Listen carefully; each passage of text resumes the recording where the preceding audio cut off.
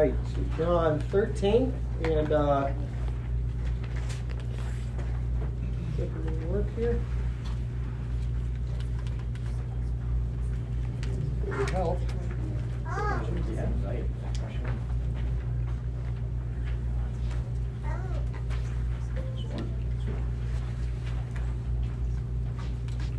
Alrighty. So we said John 13 through 17 is what is known as the upper room discourse. And that is where we are at. And it's a time where Jesus focuses exclusively on his disciples. His public ministry is over. It's a very private time with his disciples. And it begins where we were the first 2 weeks in these chapters with Christ washing the disciples' feet. And it's this vivid portrayal of his deep love for his own. And it's a symbolic way of him showing what he's going to do for them at the cross. He's going to wash them from his cross work. And we saw last week that it was also setting the model for how the church, this new community of disciples, is to behave itself, governing itself after the way Christ has first loved them. So that was all verses 1 through 20. And this morning we're going to be in verses 21 through 30. Now, you need to realize as we come to these verses that we're still 24 hours away from the cross, but the disciples are unaware that Jesus is going to be dead in the next 24 hours, less than that. Much is going to transpire in the next few hours. And Jesus knows that the disciples are about to go on this roller coaster ride of stunning events, shocking events that's going to culminate in the death of their Messiah and in the scattering of disciples. And one of these stunning events that is going to take place is the betrayal of Judas, one of the closest disciples of Christ, who will betray Christ. Jesus knows all of this, and he knows that the faith of his disciples is small. He knows what's about to come for them. He knows they don't understand the necessity of his cross yet. He knows there's still much confusion about his teaching, but he's the shepherd, and he's coming to now protect and to guard and preserve his sheep in the upper room and prepare them for one of these stunning events that is coming, which is the betrayal of Judas. And that's what our passage will focus on this morning. The exposure of Judas as Christ's betrayer. Jesus is going to make it clear that one of them, one of the 12, will betray him. And then he's going to reveal that it's Judas, and he's going to send Judas out to carry out his evil plan. So I've entitled this, The Exposure of Judas, How Jesus Prepares His Disciples and Achieves and Advances his cross. So look with me at verse 21, chapter 13. Let's read it. It says, after saying these things, Jesus was troubled in his spirit and testified, truly, truly, I say to you, one of you will betray me. The disciples looked at one another, uncertain about whom he spoke.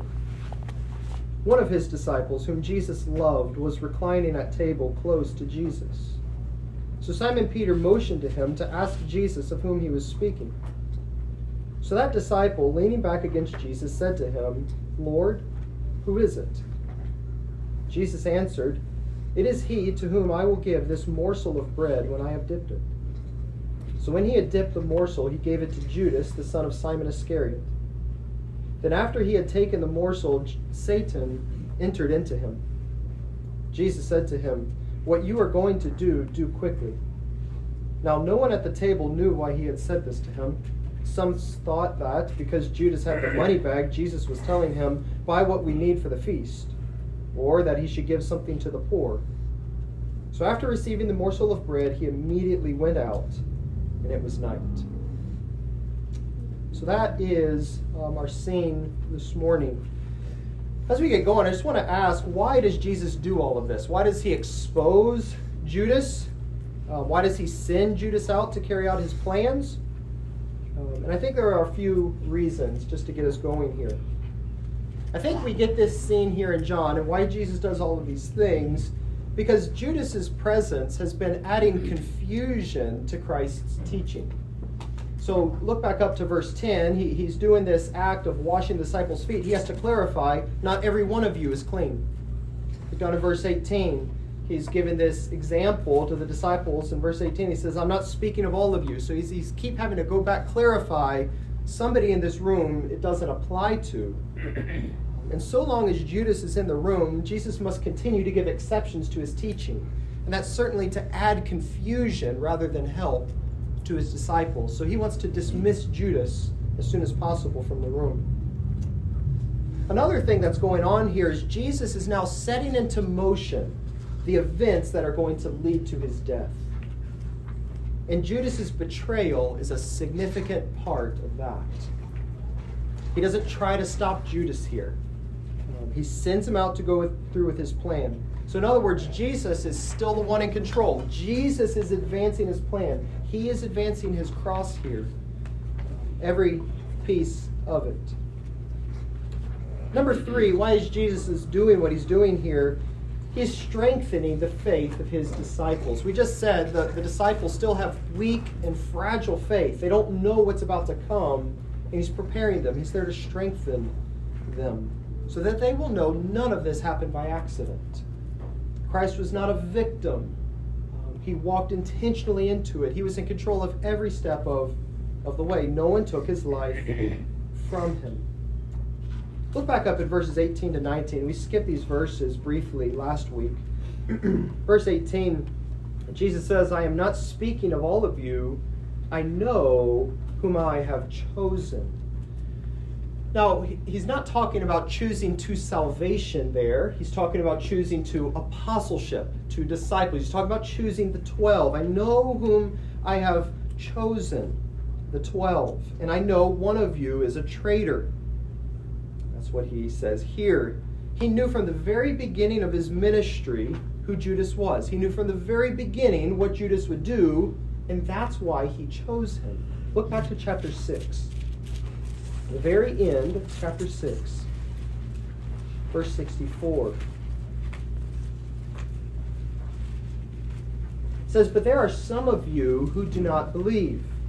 For Jesus knew from the beginning, from the very beginning of his ministry, who those were who did not believe, and who it was who would betray him. Drop your eye down to verse 70. Jesus answered them, did I not choose you? There's the choosing, the 12, right? So it's the choosing of the 12 apostles, and yet one of you is a devil. He spoke of Judas, the son of Simon Iscariot, for he, one of the 12, was going to betray him. In other words, Jesus chose Judas to be part of the 12, knowing that Judas would do what he does in our passage. But why would Jesus do that? Why would Jesus choose Judas knowing exactly what he would do? Well, he tells us back in chapter 13, verse 18, it was to fulfill Scripture. He says, but the Scripture will be fulfilled.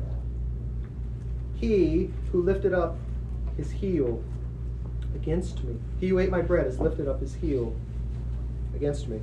It was to fulfill Scripture. This is a quote from Psalm 41:9. It's a lament of David in which one of his closest friends turns on him in unspeakable treachery. And Jesus is applying that psalm to himself as the greater David. Whatever happened to David most certainly will happen to the greater David, Jesus Christ, the Messiah. So that's why Jesus chose Judas. So it must be so, as he is the greater David. And he wants his disciples to be aware of this. Not only so that their faith won't be shaken, but so that it would be strengthened. Look at verse 19. He says, I am telling you this now, before it takes place, so that when it does take place, you may believe that I am. In Greek, that word he is not there. It's just you'll know that I am. You'll believe that I am. He's telling the disciples this so that after it happens, they will have heard and known Christ's foreknowledge, include he's the Messiah. But we also know those words I am mean a lot more in the Gospel of John, don't they? They highlight his deity. You'll know that I am who I am. Very God of very God. That's why he is telling them ahead of time in this passage to strengthen their faith. And now that brings us to our passage. Verses 21 through 22 is the first scene here. Jesus divulges that his betrayer is among the 12. So he's just finished applying the teaching of the foot washing to the disciples, and we just said twice he makes mention of somebody that's going to betray him, somebody that is unclean among them. But now that he's finished speaking about the foot washing, he sort of zeroes in on this person. Who is this? And as he considers it, he experiences inner turmoil. Look at verse 21. After saying these things, Jesus was troubled in his spirit. This idea is that he experiences this feeling of agitation, revulsion, or a deep disturbance of some kind. It's not the first time we've encountered this word. We saw it back in chapter 12 when Jesus approaches his hour and he says, "Now my spirit is troubled." He was full of horror and distress because of the greatness of his hour. We saw Jesus troubled in front of the tomb of Lazarus, surrounded by all the effects of sin in this fallen world. He was disturbed deeply. And that's the word we get here. He's troubled by his knowledge of the heinous betrayal of one of his closest disciples, one of the 12. I think most of us have experienced to one level or another this feeling of disturbance or agitation within. It's a feeling you get when you observe something or know something that's happened which is opposite of how things should happen. Things shouldn't be that way. A child dying from cancer, a child being abused by their parents. There's something that it disturbs you. It's like a punch in your gut. That's the feeling. It shouldn't be this way. It cuts deeply. And betrayal is one of those things that cut very deep. And the closer the relationship, the more painful the betrayal. And that's what Christ is feeling at this moment as he considers what Judas is about to do. What's so amazing is the very real human quality of Christ's emotions. He's not above these things. He felt deeply the pain of betrayal. And these are not sinful emotions. He's not filled with unbelief or bitterness or revenge. He's not experiencing self-pity, and yet he's still experiencing the deep pain of being betrayed. It's a pain that comes from real hurt, being turned on from someone he's loved so continuously. But what's even more amazing is that it's combined with his perfect knowledge and his perfect control of something that he could have stopped, but he doesn't. And his perfect love for his enemies, all the way to the very end. So we see a very human side of Christ, but then we see a very divine side. He responds as all of us should respond, but do not. He loves Judas perfectly to the end, knowing his heart and being so grieved deeply from what Judas was about to do to him. Well, this inner turmoil of his soul was certainly visible outwardly, and so he goes on to tell the disciples what is going on. He gives them a startling announcement. It says he testified and said, "Truly, truly, I say to you, one of you will betray me." So we've already seen a number of verses where Jesus has alluded to this betrayal a number of times, but now he makes it clear that this one will come from their midst. One from you, one from the 12 will betray me. The disciples all through this time probably figured it was somebody on the fringes, one of the disciples, but certainly not among the 12. And Jesus here makes it unmistakable. One from you will betray me. And with that, without announcement, the room falls silent again. The disciples look around in perplexity. Look at verse 22. It says the disciples looked at one another, uncertain of whom he spoke. So they're just floored. They're astonished that such a thing could be so. And they look around at each other in total shock. And certainly the thing that's circling their minds is, who is it? Which one of us is it? And this phrase here, the ESV says they were uncertain of whom he spoke. It's better rendered, they were looking around at a loss for whom he spoke. In other words, they weren't only in shock that someone among the 12 would do it, but they were completely at a loss for who it would be. Nobody said, I bet it's Judas. They're at a loss. Who could it be? Looking around, I have no even plausible guess at who it could be. They're at a loss. They were, as we said, perplexed, stunned. So before we move on, the point that I just want to emphasize here is how well Judas disguised himself among the disciples. No one suspected it was Judas. Yet he secretly cultivated this heart of greed and repeatedly refused to repent all along. Remember what John said about him? Go to the beginning of chapter 12, verse 6. Judas rebukes Mary for pouring the ointment on Christ, and John gives this commentary in verse 6. Judas said this, not because he cared about the poor, but because he was a thief. And having charge of the money bag, he used to help himself to what was put into it. So he had this unrepentant pattern of greed and love of money in his life until eventually he made it to this point of utter betrayal of Christ for 30 pieces of silver. And this should remind us of our inability to see the hearts of others and the relative ease for false disciples to blend in with the true in the church. None of the disciples knew about this. None of them suspected it. And yet this is where the heart of a person will take him. The point we're making is that when defection does take place, we shouldn't be surprised by it. We don't know what's going in the hearts of others. We shouldn't allow it to rattle and shake our faith. The heart of that person was unknown to us, and the defection that took place didn't come out of nowhere. Judas has cultivated this heart for a long time. He's hidden it. He's covered it up.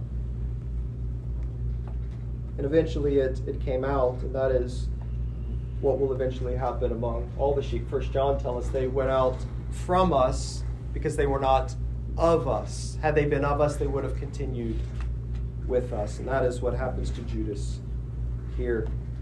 Their defection only proved their heart condition was there all along. So I think by way of implication, that should call us to be people of prayer.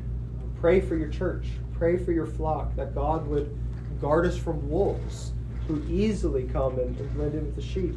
Pray that God would expose sin, that God would bring it to light, that people would come to repentance before it's too late, as with Judas here. Pray for your own hearts. Be on guard against coddling sin, as Judas did, which progressively led him even to this point here. And none of the disciples suspected it was him. They were perplexed. And that brings us now to verses 23 through 26, which Jesus discloses his betrayer's identity to the beloved disciple. Look at verse 23. One of his disciples, whom Jesus loved, was reclining at table close to Jesus. So this is the first time we encounter this title, the disciple whom Jesus loved. It's the title the author of this gospel gives to himself, and he uses it a number of times. Let me give you a few of these. Over in chapter 20, verse 2, it says, so it's Mary, ran and went to Simon Peter and the other disciple, the one whom Jesus loved. See it in chapter 21, verse 7, the disciple whom Jesus loved. And then down in chapter 21, the disciple whom Jesus loved, following them. And he makes a connection back to our story here, the one who leaned back against him during the supper.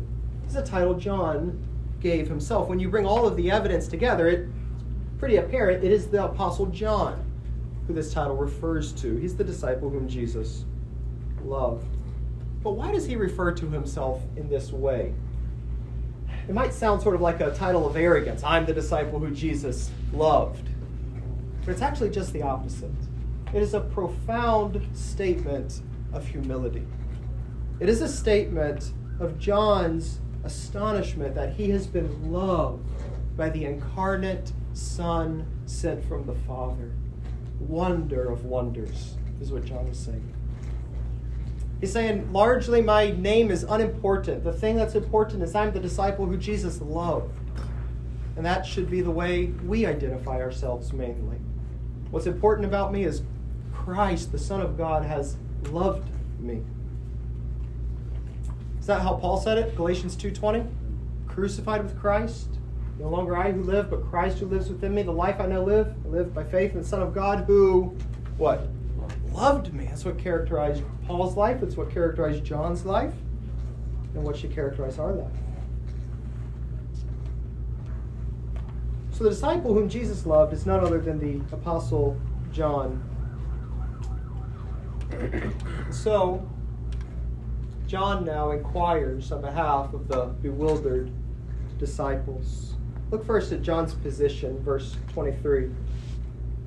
One of his disciples whom Jesus loved was reclining at table close to Jesus, literally in the bosom of Jesus. Now at banquets like this, especially formal ones like a Passover feast, you were required, because of the formality, to eat in a reclining position. You would recline on your left elbow and you would eat with your right hand. The tables would have been set in a U-shaped pattern with low legs. Here's a picture. This is actually from the museum in the Liberty Library. You can go there. It's a really neat setup of the Passover meal. The tables would have been very low to the ground, set in a U-shaped, and there would have been couches around the outside or mats going around the tables on which people would recline as they ate. The most honored would be the host, and he would have sat at the middle of the first couch going around, so at the very left table over there. He was the honored. He was the host, and those sitting on his right and left would obviously be very honored positions. And so what we see here is John reclining in the bosom of Christ would tell us that John is immediately to Christ's right. Would have been a very high, honored position, right next to Christ, in the bosom of Christ, reclining at this table. Now we're going to come back to that piece of information in a little bit and why it's significant, but I want to point out another little feature here. It says, in the bosom of Jesus.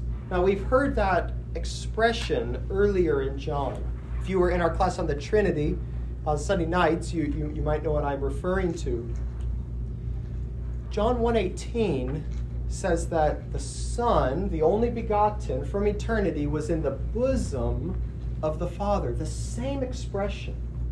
And so I think by saying this, John is giving us another way, another hint at the intimate relationship believers enjoy with the triune God. Just as Christ was eternally in the bosom of the Father, this relationship of intimacy and love and affection, so believers through Christ have been brought into the same fellowship and intimacy and love as the triune God. John is in the bosom of the Father. And I think he wants us to know our relationship as well. So let's go back to our story here. Skip over these verses. Look at Peter's gesture now in verse 24. So Simon Peter motioned to him to ask Jesus of whom he was speaking. So wherever Peter is seated, we're not told specifically, but it's somewhere that John can see him. Somewhere across from John. Interestingly, Peter, the greatest of disciples as we think of him, is not right next to Jesus. The room is still silent. People still have not spoken. Peter doesn't even break the silence here, but he is the first to get the ball rolling to figure out who's Jesus talking about. And he signals to John. Perhaps he nods his head, waves his hand, motions to John to ask the question. That brings us to verse 25, John's question. So that disciple, leaning back against Jesus, said to him, Lord, Who is it? So John's already reclining close to Christ, and now he leans up even closer, places his head on Christ's chest, and whispers to him this question so that the others do not hear. And Jesus will respond in the following verses by identifying specifically the betrayer. But this is important, I think, for another reason, which is eyewitness testimony. John is writing this gospel to testify to Christ, and he's giving you eyewitness testimony. John is telling you he heard directly from Christ the prediction of Judas. I'll show you a few verses. This is why he's writing this gospel. He wants to give you eyewitness testimony, and this is another example of it. He who saw it has borne witness. This is at the crucifixion. Why did he do that? So that you may believe. John 21:20, the disciple whom Jesus loved, who leaned back on him at the supper. Verse 24, this is the disciple bearing witness about these things and has written about these things. So that's why John is including this piece of information here. He's giving us eyewitness testimony. Another instance of this in the gospel for our faith. So now we come to verse 26, in which Jesus secretly identifies Judas to John. Look at verse 26. Jesus answered, "It is he to whom I will give this morsel of bread when I have dipped it." So when he had dipped the morsel, he gave it to Judas, the son of Simon Iscariot. He secretly identifies Judas to John. He gives him a sign that will identify the betrayer to John. And we know that nobody else at the table heard the words, because in verses 28 to 29, nobody knows what Christ is talking about when he sends Judas out. He's speaking quietly to John. But what is this sign that Jesus gives to John, this dipping of a morsel? Jesus dips this morsel into the dish and hands it to Judas. It was most likely a piece of bread, could have been a piece of meat. It would have been dipped into a common sauce dish on the table. That would have been made of an assortment of dates and raisins mashed up, mixed with vinegar or a sour wine. And for the host to dip a morsel into a dish and share it with another at the table is a sign of great honor. We don't do this in our culture. We don't like people to touch our food. But in most cultures, that's not a taboo. Even in China, it's an honorable thing for somebody older to use his chopsticks and get something out of the center dish and put it in your bowl. It's a sign of great closeness and friendship and honor. That's what Jesus does here to Judas. But more than that, from this we also learn about Judas's position at the table. For Jesus to hand it to Judas so easily would imply Judas is right next to him. And if John is to the right, that would mean Judas would be to the left. A little diagram for you so you can see how it's laid out. The left-hand side at a reclining banquet like this, right next to the host, was actually a position of greater honor than the right. So all of that to say, Jesus here has placed Judas in the seat of honor. And he has showed him great love and honor by handing him this morsel of bread. This is the incredible love of Jesus, all the while knowing the conniving heart of Judas, and all the while being pierced and cut in his heart by what Judas is about to do. It's the final gesture of love to Judas and a final call to repentance to him. One final demonstration of the goodness of Christ. And it's what made the betrayal of Judas all the more heinous. Christ loved him to the very end. And Judas responded by lifting his heel against Christ. And that brings us now to verses 27 to 30, in which Jesus dismisses his betrayer to carry out his satanic plot.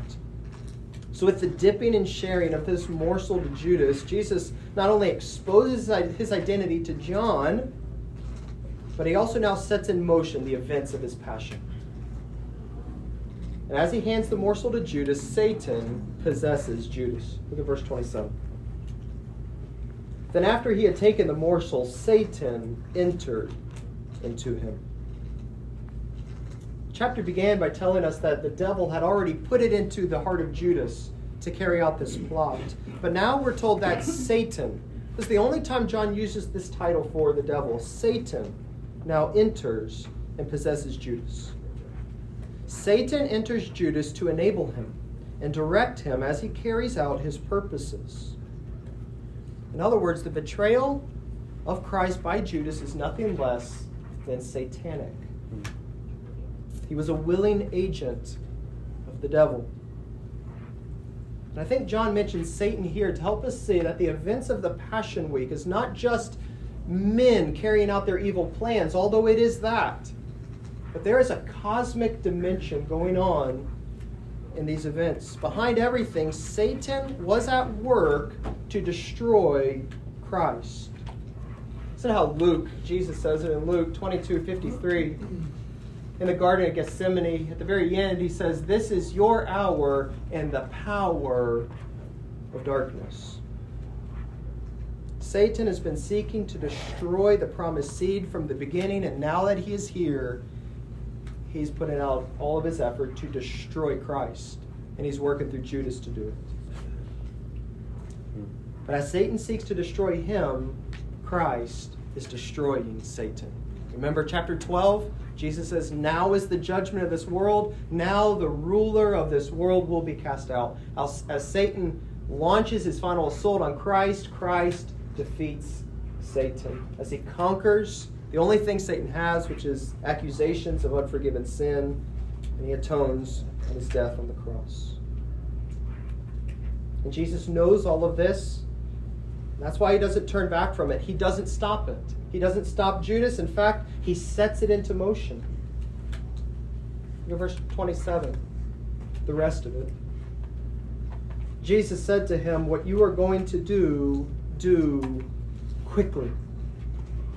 Jesus is in complete control of all that's about to take place, down to the very timing of it. And he commands Judas to do it speedily. And only Judas knows what Jesus means here. No one else knew what the sign meant to John. No one knows what Judas is going to do. They probably thought this betrayal Jesus was talking about sometime at the future. Don't know how it's going to happen, but Judas knows. So verses 28 to 29 tell us that the disciples misinterpret the words of Jesus to Judas. Look at 28. It says, no one at the table knew why he said this to him. Some thought that because Judas had the money bag, Jesus was telling him, buy what we need for the feast, or that he should give something to the poor. So we're again told Judas is the treasurer. It's a very honored position, again, for him to have. At this point, they don't know Judas regularly helped himself to it. They don't know he's a thief. So they simply suppose Jesus wants him to go out and get what's needed for the Feast of Unleavened Bread, which is coming up that week. Or to give alms, which is what you did at Passover. But ironically, he was going out to betray the Lord of Glory for 30 pieces of silver. And verse 30 concludes it by telling us that Judas departs into the night. It says, so after receiving the morsel of bread, he immediately went out, and it was night. And it was certainly night in a literal sense, but I think John tells us this because it was night in a figurative sense. It was the hour of spiritual darkness, the hour in which the devil, for all of his minions and the men working his will, is going to try to destroy Christ. As Judas enters the night, he also enters a spiritual night in which he would never escape. Judas will never see the light of day again. He enters eternal darkness from this point on. And it's night, and it's all in the control of Christ. It's all for the good of his disciples in love. So let me give you a few points of application, and then I'll open it up to some questions here. Just to summarize everything we've said and apply it to you. Jesus has done all of this to strengthen the faith of his disciples and to provide us with eyewitness testimony so that your faith would be stronger. Jesus knew all of this from the beginning, and he planned it down to the detail. Jesus has done all of this also to set into motion the events of his passion. He's in control of all of it. He doesn't go unknowingly. He's not a victim. He laid his life down for you willingly. And by point of application, I just want to call you to see the glories of Christ here. His astonishing love for his enemies. His ability to be cut in the heart so deeply by betrayal and yet not sin. None of us have or can do that. His willingness to die and be betrayed to fulfill God's plan and be your perfect Messiah. See the glory of Christ in this passage. Next, I want to call you, don't be surprised by defection. Of course, false disciples will blend in with the true. It happened here, and it will happen again.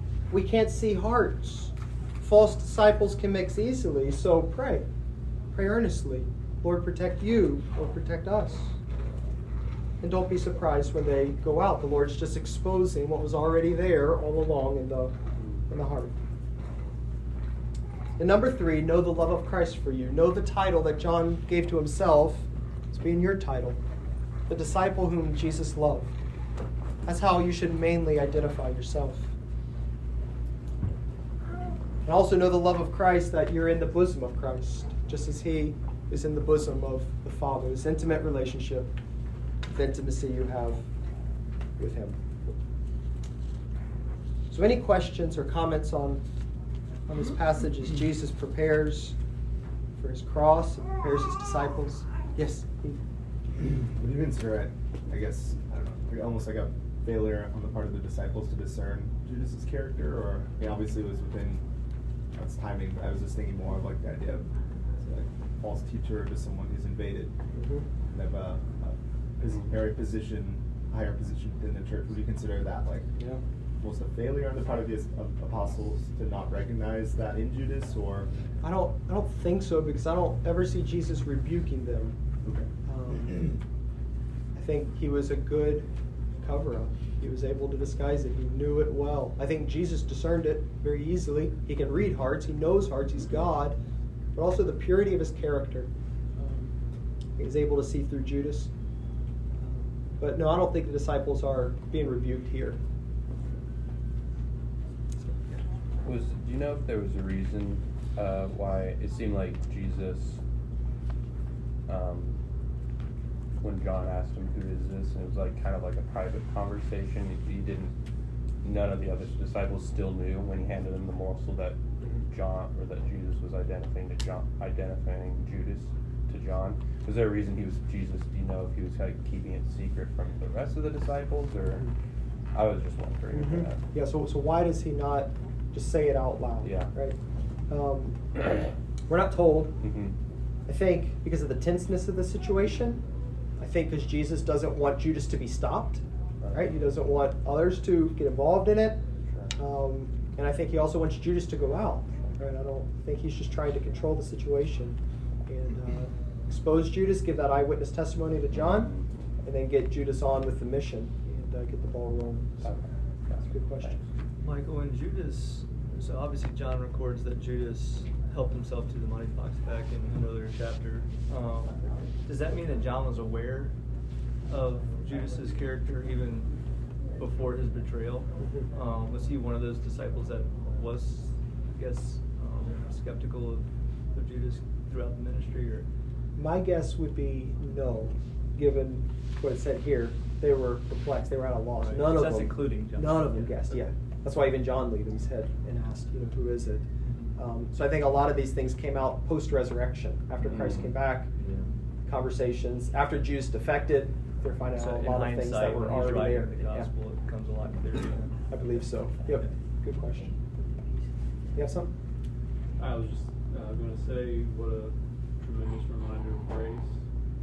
Not only, and it's only going to be a few verses, and we get to Jesus telling Peter that he's going to deny him. Yeah. And so you have Judas on one, Peter on the other. Both of them deny Christ, and yet Christ's grace to us when we would do the same and struggle with the same, and just the love of Christ. It's, even in those passages for Judas, just screams Christ's love for us. And I think one of the reasons he makes the clarification about Judas, he was chosen, and yet he would fall away, is so that we would know that this is not an exception to Christ choosing. Those who Christ chooses, some of them might fall away. It's not what he's saying. He chose Judas intentionally for this purpose as the 12. But the sheep that he chooses, he keeps. He preserves to the end. He doesn't lose one of them. That was chapter 6. It's the main point. John even seems, sorry. The Matthew account tells us that the disciples turned to Jesus and said, "Is it I?" Yeah. Nobody trusted their own heart. And Solomon says in Proverbs, "He that trusts his own heart is a fool." We don't know the depths of our own heart, and we wonder always, could I be the one that would do that? Amen. Amen. It's a good word. Is that you have Yeah, I was just going to say what Jed brought up, I think, is, do you think John is drawing out a contrast between his preservation of Peter, because he even zones in on that later into his gospel, the fact that Peter did deny Christ, but he restores him. And then you have Judas who went into eternal damnation. So you see how Christ has even preserved Peter. Do you think he's even drawing out a contrast there between the portrayal of Judas and Peter's denial, and just how those are different in nature? Yeah, I think so. Yeah. I think we'll get to that when we hit the passage. So I haven't studied it out yet. I think it is. No, yeah. So, Yeah, it's just I think interesting. you're picking up on something. It's good. All right, guys, let me let you go. Father, thank you for your word. Thank you for Christ, his great love for us. Sovereign and control of all of it, so that he could love us as our perfect Savior and Messiah. We love you, praise you, prepare our hearts for the service to come. In Jesus' name, amen.